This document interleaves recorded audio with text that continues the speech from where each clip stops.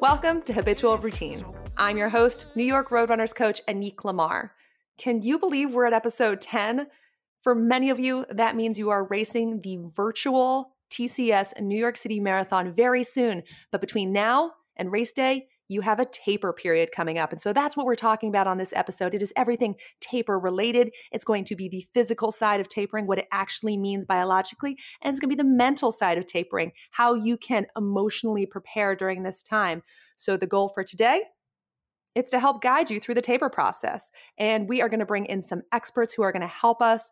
First, we're going to chat with Heidi Skolnick of Hospital for Special Surgery, and we're going to deep dive into the physiological process of tapering. And then we're going to switch gears a little bit, and we're going to chat with Stephanie Bruce, professional runner, and she's going to unpack the mental side of tapering. And for many of you, the taper might be an old friend. You've gone many miles and you've had many taper periods. For other listeners, this might be the first time that you're actually considering this pause at the end of your training. And it's not really a pause. It is a scheduled backing off of mileage, right? And it's this sort of recovery period. And coaches love to talk about tapers. We all have our little funny phrases we use because we really want runners to do it. And so, Coach Roberto, he's not here with us. He's still on paternity leave, so I'll have to quote him. But he always says it's better to be 10 miles undertrained than 1 mile overtrained, right? It's better to have a little bit something left than to be in the red and actually be overtrained. My college coach, I think I say this all the time. He used to say, the hay is in the barn. This is a common phrase, right? It means that you have harvested all your good work. You have put it in its storage facility and you don't need to, shove more hay into that barn. Like, it's good. Leave it alone. Don't try and sneak in a secret run. Don't do a secret workout, and actually just do the relaxed training as you lead up to race day. It's really popular these days. I think it's like more of the CrossFit crew saying this, but it's like the gains are in the resting, and this whole idea of gains and actually progressing physically. But the idea of gains are in the resting. So no matter how your coach says it, the point is that the taper process should be respected. It is one of those holy elements of a training plan. And I'm so excited to talk about why it's actually physiologically beneficial for you to do it. And we're going to help you navigate it mentally, because sometimes people get tripped up on the mental side. But before we go there, the most common question we get about the very last part of a training plan is, Coach Anique, why don't I run that 26.2 mile distance before race day, right? Super common. If we think about the principle of, specificity, it says you should do your event. If you're doing a sprint, you should sprint. If you're running long, you should run long. So why don't we do the marathon distance before race day? And the answer to that is 26.2 is a really large burden on your body. You know that if you've done it before, if you're thinking about doing it, if you've ever watched the end of a marathon race, it's a burden on your body. And those couple extra miles, right? Whether it's, you're going up to 18 or 20 miles in your long run, if you tried to tack on 4 to 6 more miles, that would be exponentially more challenging. And the recovery time that would be required is significant. So you really need to say, is 4 to 6 miles worth of longer running worth it? And the answer is no, because the recovery time would be substantial. You talk to marathoners and it's about a day per mile to recover for the marathon. So it's almost a month to recover for the marathon. So if you're thinking about doing a marathon and you've got a long run, it can't be back-to-back marathons. You got to build in more time, and you've got to respect that. And this taper period is going to help you respect letting your body get up to 100% and be the best prepped it can be for race day. So let's get into it with our very first guest. Heidi Skolnick has been part of the Women's Sports Medicine Center at Hospital for Special Surgery for over 20 years. Heidi's earned 2 master's degrees in exercise physiology and human nutrition, and she's a fellow with the American College of Sports Medicine.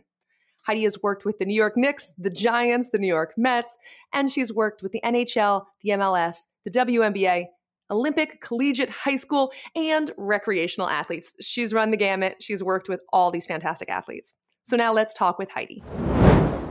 Thank you so much for joining us today, Heidi. It is a pleasure to be here. Yeah, we're so excited because the goal of today's chat is to really focus on the physiological process of tapering, and we really are looking to understand some of the physical benefits of the taper period in marathon training. So let's jump right in, and we'd love to get specific, but let's start a little bit more macro. Why is tapering and recovery at the end of a training cycle important?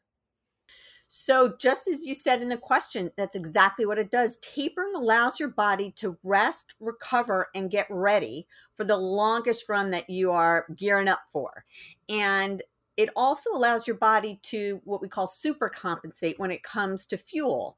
And that allows your muscles, your liver, your muscle glycogen, your liver glycogen to be stocked so that you're fueled for that 26.2 miles ahead. And so, like that's super compensation because I think that's a great word. We referenced that earlier in the season, but it's the idea that you get a whole boost, right, with rest and recovery. Absolutely right. That you can't do when you're depleting, when you're running every day, you're depleting and then you're trying to replenish, but you're not going to super compensate without that rest. My college coach used to say, the hay is in the barn, which is a less technical term. He'd say, the hay is in the barn. Don't put more hay in the barn. You can't fit more hay. You got to stop. And that was just saying, like, your body's got all the things it needs. It needs to now process it. So I like how you say it better. All right. So biologically, what is happening to our bodies when we begin the taper period? As coaches, we're always trying to convince runners to do the taper period. They kind of want a Rocky style montage all the way to the start of the race, but we want them to rest and recover. What is biologically happening? So well, let's start with that compensation, but although that comes a little bit closer to the week of, but an untrained individual can hold on to about 80 units of glycogen of that, right? When you eat carbohydrates turned in and held onto in your muscle is glycogen. So when you train, there's training adaptations. There's advantages that are coming that you are getting for all of that hard work. And that means now you can actually hold on to more carbohydrate. You can hold on to it's not exact and there's a range, right? But let's say you could hold on to 80 if you're untrained. Now it's 120 units in your muscles. When you're super compensated, you could go up to about 200 units. And that's the fuel you're using when you're running. You want to have that energy so you don't hit that proverbial wall, and also so you can feel good and enjoy. When I say enjoy the run, there's levels of enjoying the run, but so that you can really feel as good as you can during this wonderful accomplishment. And so on the flip side, it would be that if you don't give your body this moment to have this, boost in glycogen stores, you're actually going into the event depleted. Is that correct? Well, you're certainly not going. You may not be depleted, but you're not going to be as ready. Okay. You're not going to be able, you're not giving yourself every advantage you could. I mean, I work with athletes all the time who don't know how much better they can feel. As athletes, we can tolerate so much. We have high, tolerance pain like level. We overlook things. And I know we're going to circle back to that. And so you don't even know how much better you can feel when you're not really incorporating all of these tips that are here to help you do that. And one is to go in as well stocked as you can. But to your point before, it's not just about the glycogen. It's also that tapering allows you to, even like your immune system is somewhat suppressed from all of that. So your immune system comes back to even because you're at a higher risk for getting a cold right before or after. So you want your immune system working. There's enzymes and antioxidants and hormones, all of that which has sort of been depleted from all of this training, and you want them to return to optimal ranges during a taper. And there's muscle damage that you want to have recovered. So again, you're sort of repaired and going in feeling strong. Heidi, that's a great distinction that you made, right? Because sometimes, you are biologically stronger, but sometimes you feel terrible during a taper and you have these sort of phantom pains. Why is this happening to people during these taper periods? Why do they feel these pains? Well, one is that they have time to feel the pain. Like, how much time training takes, and it's distracting. Um, and I think that there's two things. One is there's physical, and one, it's part physical, part psychological, which doesn't mean it's not real, but we begin to sort of get anxious about all of this training we've done, and are we ready for what's coming up? And that anxiety leads to tension, and that can lead to real pain. But then there's muscle aches and cramping and stiffness and discomfort and all of those niggles that we call it, that happen, that you've you've had before, but you maybe haven't focused on. And now I think there's just this time when we begin to focus and go, oh, we're not ready. Are we ready? We're not ready. Oh, look, I have this pain. Oh, that'll keep me. So, and then also everything we we're talking about in terms, your immune system is coming back. And with that, you might be, there's some fluid retention that may be coming on as you're storing more glycogen. And now you're feeling a little loggy and all of these things. So it's really important to sort of distinguish between what is real pain and what are sort of the things that come along with being an active person. So, if you really are having sharp pain, yes, you want to get that checked out. If there's swelling, it's interfering there, like you can't walk, your gait is off. If it's a little ache, if it's a little sluggish, that's okay. Like you're going to work through that, right?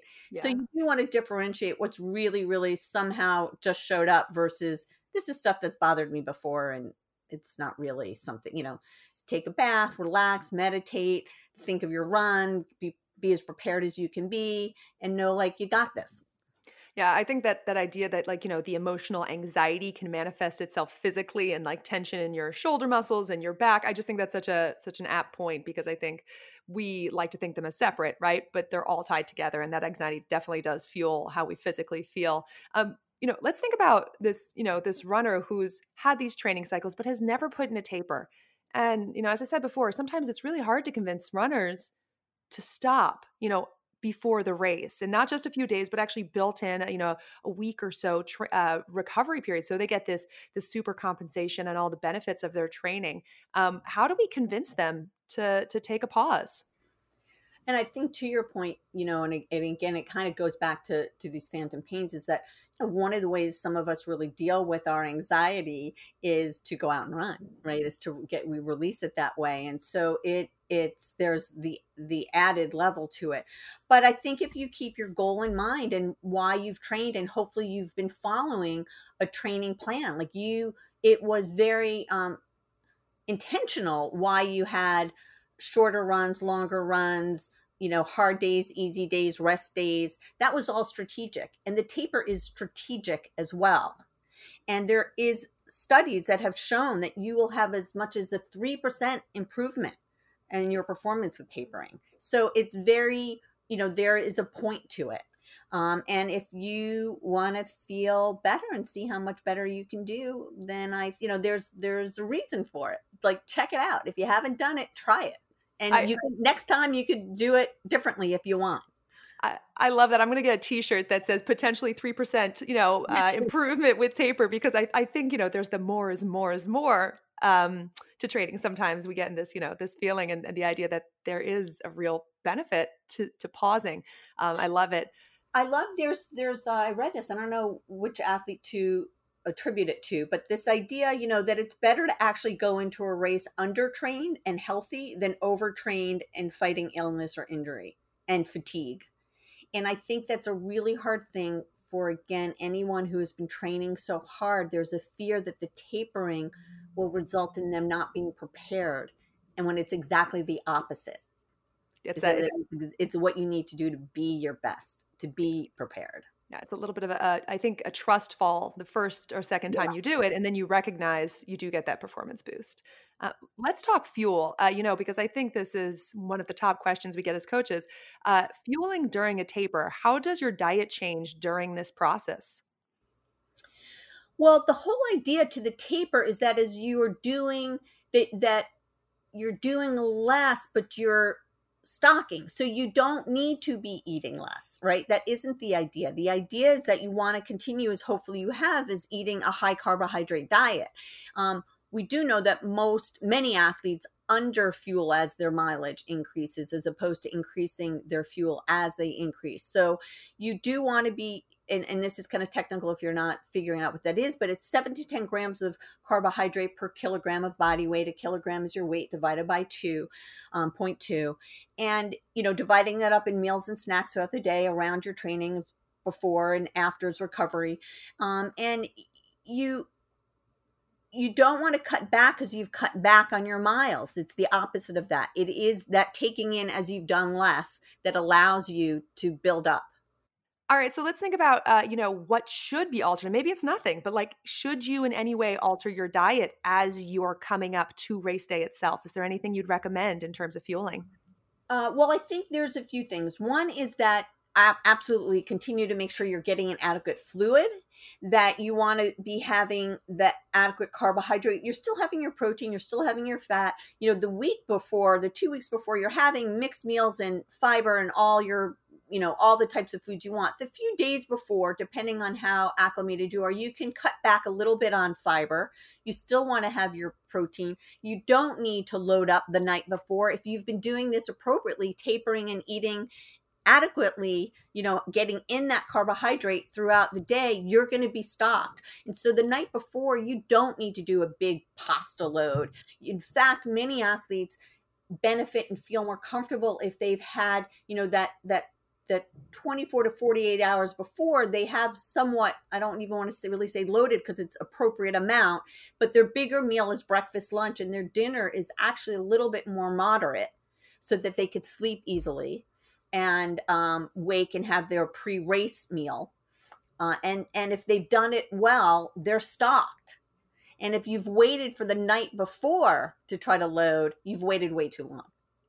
Absolutely. So it's the idea, like, and I love how you say it's not like loading, right? It's like the appropriate level. I think think that carbo loading goes hand in hand with, the day before the race, but it's really saying if you haven't been doing it, you can't cheat it. It's not like a cheat code that you can sneak in at the very last minute and get those energy stores. So when you head out, you got more to go. You really got to be thoughtful about that.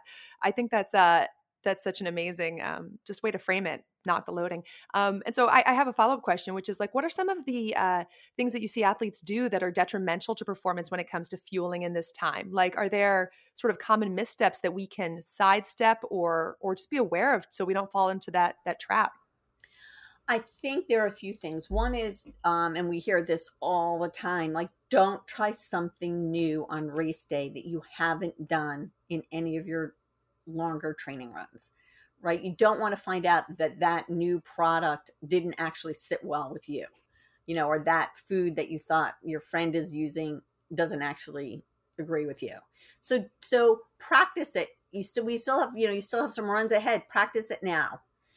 Use your last long run as your real practice for your timing as well as amounts. And you need to be sure that you're thinking, that you've really thought through your strategy for race day, that you've chunked it and know how much you're taking in sodium as well as fluid. So you're not over drinking. You don't want to dehydrate. You don't want to take in too many carbs. Like, you don't want to be taking in gels and then taking in sports drink and not really have a plan. The flip of that are those who are during their taper getting anxious about not being active and start eating too little. Start to use it as a time to kind of cut back, want to go in light. And it's true, as you taper and you begin to sort of take in that carbohydrate, each carbohydrate, it takes water with it. And so you do feel, you do have more water. You might gain a little bit of weight. That's just the water that just shows that you're getting stocked of muscle. Your muscle glycogen is getting full. So don't flip out about that. Again, like, stick with the plan. So, but it's sort of the extreme. It's either under eating or like loading to, like, without thinking of like taking it throughout the day and waiting too long. Yeah, absolutely. It's like it's that planning that's so important. We've been really, we feel a little bit like broken records. We're like, know your plan, be ready for your plan for a plan. It's just getting our athletes to understand that they have to know this stuff, and they should really tune into it now so they can be prepared later down the road. I want to thank you so much for joining us today, Heidi. It's been great to really unpack the taper, and I'm just convince our runners that they should take it easy as they lead up to their race. Yeah. And it's not take it easy though. Right? It's not like I try to help them understand it's not that you're taking it easy. You're I wish I had a better way to phrase it. It's not coming to mind now. It's not taking it easy. You're doing what you should be doing. Like the same way your rest days are planned in as part of a rest day is a training day. It's just a different way. It's just a different part of the training. Your taper is part of the plan. It's not easy. It's like, it's strategic. I love it. I think that's a perfect distinction. Well, thank you so much, Heidi. Thanks for having me. Really appreciate it. Thank you to Heidi for a great chat.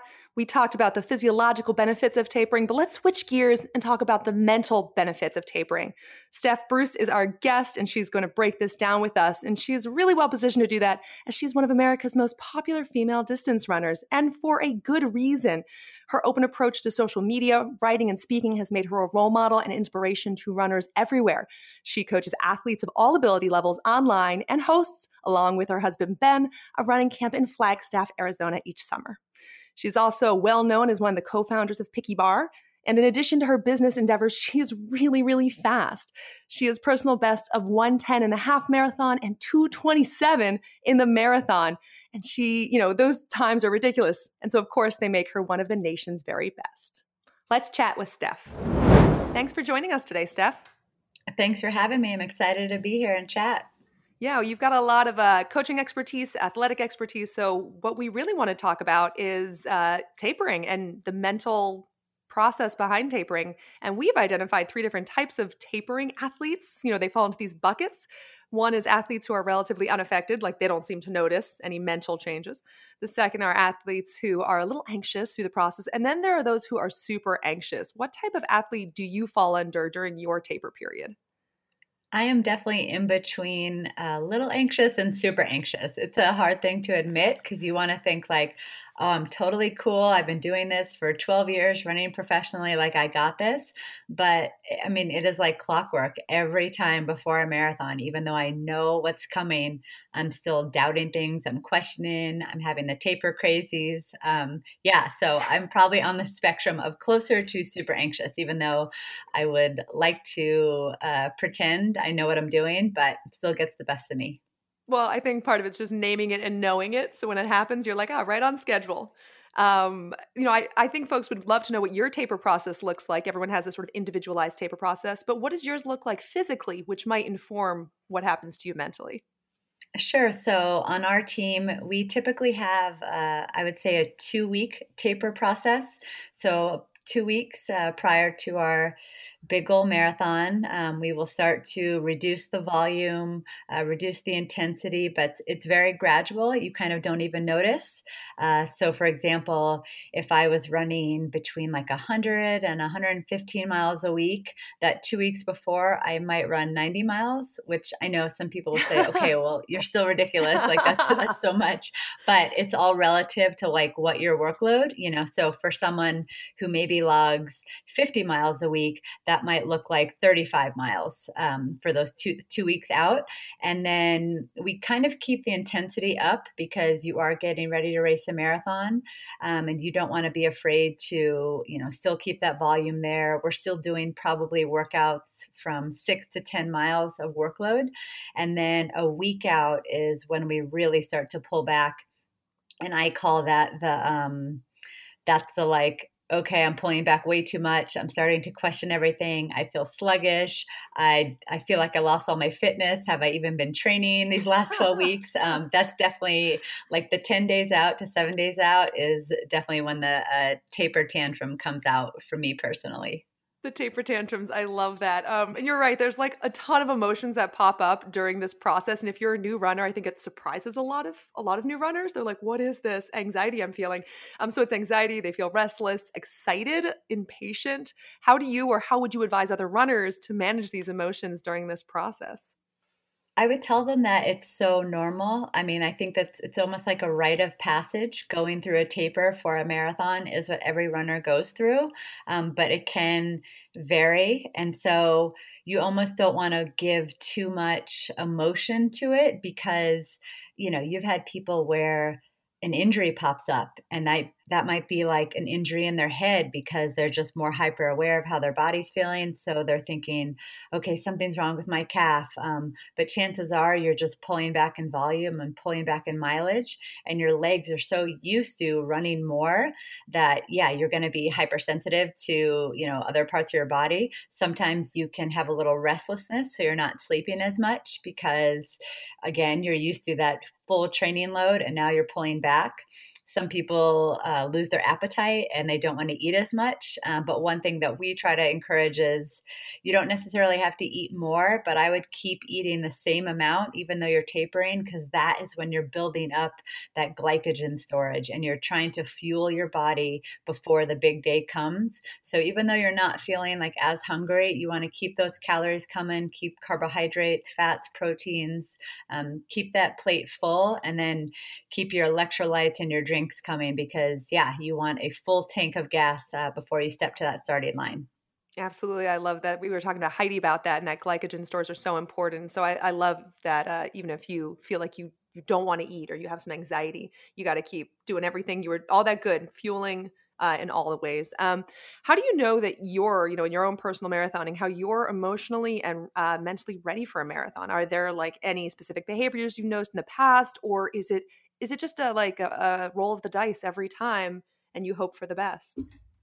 It sounds so silly, like how far I've come and how many marathons I've run. I think I'm coming up on marathon number 12, but it honestly feels like a roll of the dice, like every time.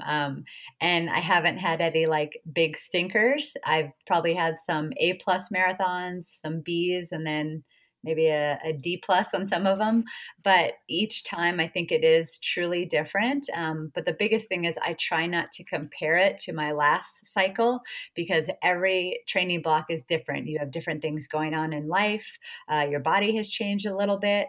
So the best thing you can do is to look forward and just like be in the moment, as opposed to looking back and trying to overanalyze how you felt before. But personally, what gives me, I guess, some confidence and calms me is I like to go through my training journal or my training log that I've kept throughout the marathon cycle. And I look back and I say, you have put in tremendous work.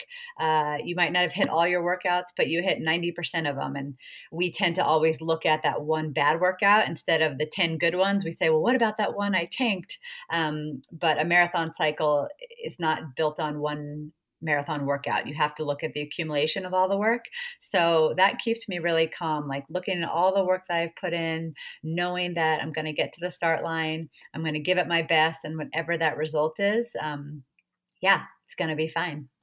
Yeah, I love, having those training logs and training journals. And we were talking to our runners earlier in the season about how you can keep these and that they really benefit you for checking injury, when you might be approaching an injury or injury patterning that you can find out, but also just for building confidence.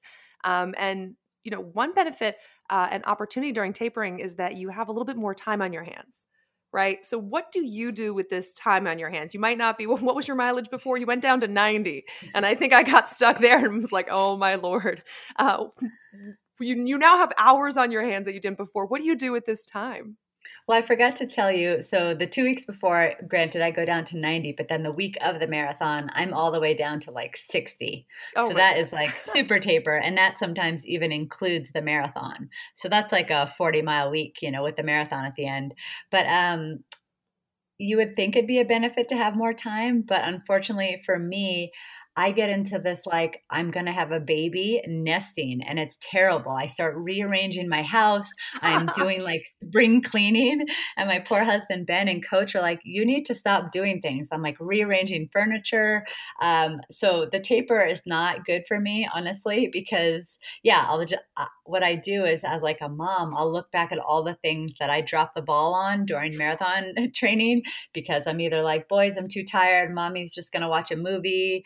I can't take you to the park today. But then I think I want to make up for all that time during my taper. So I need to really be careful that I don't overdo it during my taper. Sometimes it's good to like leave my house ahead of time. Like if the race is coming up, maybe I leave 7 days out so I don't do too much. But I don't know. I think for people who are training, they have full-time jobs, maybe it's a time to like check back in, get a little extra work done. So then when you have the race, you have a few days after the race where you're not catching back up on work. So you could almost like front load what you might have coming up after the marathon to allow for maybe some celebration and maybe a nice like post-race recovery. So yeah, I would just say like do the little things around your house you might have missed, and then check in with yourself, make sure you're giving yourself extra, 30 to 40 minutes of sleep a night, make sure nutrition is on point, and just check off all the little things because you already put this huge amount of work in over the last, 12 to 16 weeks that you don't want to, miss any of the details that you could be helping yourself in this taper. Yeah, I think the staying mentally busy is so important, even if it's with work. Or I also love how you get out of Dodge so you're not pushing sofas around or whatever it is you need to do, because I think that's so human. I have one of my really close friends. He ran his first half marathon, did a taper period, and almost quit and didn't make it to the starting line. And I had to tell him, like, this is what a taper is for you. He was very anxious. I know you polled the internet. And I'd love to hear about what the internet told you about their taper responses, because I think this is so indicative of like running culture where we all have it and we might not know about it until you connect us. Yeah, so I think it was before the 2018 New York City Marathon. And I just said, okay, guys, coming up on, taper, give me 3 words that describe like you or your taper. And it was hilarious, the answers that people had. I'm trying to remember. Some people tried to do like alliteration where they had the same letters. There was taper temper tantrum, and that was from like a 45-year-old guy. There was like, please help me. It was just a great array of like, we all feel the same way as runners, no matter if you're trying to run 2:20 in the marathon, you're trying to finish in under 5 hours, or you're trying to just complete your first one under 10 hours. We all have that common bond of the taper can make us crazy, but if we accept that it's a natural part of the process and a necessary part of resting before the race, I think that can put your mind at ease. And then realizing you're probably going to experience at every marathon, and don't overthink it too much. I love it. And so, this is going to be your first virtual marathon. Is that correct? That is correct. All right. So what are you most excited about and what are you most concerned about in this virtual racing style? Yeah. So I'm most excited about kind of like channeling the energy. I'm trying to visualize the streets of New York, running through the 5 boroughs, and the course that we plotted out here in Arizona. We are just going to try to mimic the 5 boroughs the best we can. Granted, we're not going to have 1 million people screaming for me, but just trying to mentally go through the race and knowing when it gets difficult around miles 22, 23, just think, okay, you're climbing 5th Avenue. Now you're going to make that right-hand turn into Central Park, and you're realizing you are so close to the finish. And then for me personally, like every marathon buildup, it feels like a journey of self-discovery. So I'm just trying to find out, what did I learn about myself this marathon cycle, and how can I build upon it, and what it's going to do for me for the future. And that is giving me kind of a lot of, confidence and I guess calmness when I'm essentially going to be, doing it by myself and not having the competition aspect or the crowds. So that's what I'm looking forward to. I don't know if there's anything that I'm not looking forward to, because honestly, I love running so much. I love training and competing. It's what I do for a living. So the fact that I get to wake up every day and get paid to do what I love is a privilege. So it's rare that I, dislike any part of it. Maybe the taper I dislike, but I think obviously that's what this was all about. It's a necessary part of the training block, but I'm really excited. Well, we hope your taper goes well. We hope your race goes better. And thank you so much for joining us today. Thanks so much. It was really fun chatting.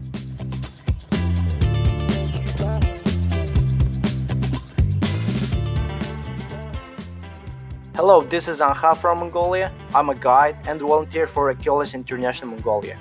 I'll be running New York City Virtual Marathon this year. My best advice for the marathon runners is to keep your pace as steady as you can. I know it is hard to fight the urge to run fast when a race starts, but practicing a little self-control could get you to the finish line. Wish you all good luck and see you at the finish line. Hi, this is Moji from Mongolia. I'm a Achilles International Mongolia runner with a disability. Our team is running the virtual New York City Marathon in Ulaanbaatar, Mongolia. My best advice for the runners with disabilities and their guides when they are assembling their support is to make sure that my support team doesn't forget to bring warm and dry clothes at the finish line, and a big thermos of hot tea. This is important as it's already very cold here in Mongolia.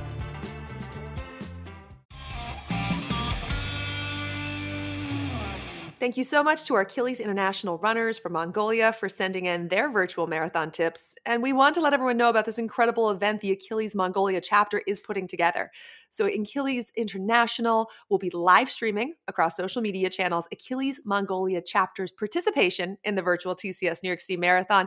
So there's about 150 Achilles International members who will be running the virtual marathon this year, including athletes with disabilities from Achilles Brazil, Ecuador, Peru, New Zealand, Russia, Poland, Japan, and Norway. And the Achilles Mongolia chapter is organizing a physical marathon with about 100 members, guides, and volunteers at the start line. The live stream will begin at 9 p.m. Eastern Standard Time on Saturday, October 23rd, so you can have a fun Saturday night watching them on the East Coast as they are racing Sunday morning in Mongolia. Join to support and watch these incredible athletes on their virtual marathon journey. Good luck to them all. Thanks again to Heidi and Steph. If you want to learn more about the performance services at Hospital for Special Surgery, head to hss.edu. And to learn more about Steph and her journey, you can follow her on Instagram at Steph Rothstein. Thank you to our team who always make this show happen. Executive producer John Phillips, producers Steve Mura, Ben Delaney, Sam Dupuy, Gordon Bakulis, Lily Corsaro, and Ted Doyle, and our engineer and editor, Craig Gorbanoff. Also, check out our newest YouTube series called Long Runs, Short Stories, a virtual marathon story. We are telling the stories of virtual marathoners just like yourself around the globe. You can find that by heading to YouTube and searching New York Roadrunners. Thanks so much for listening, and we'll see you next week.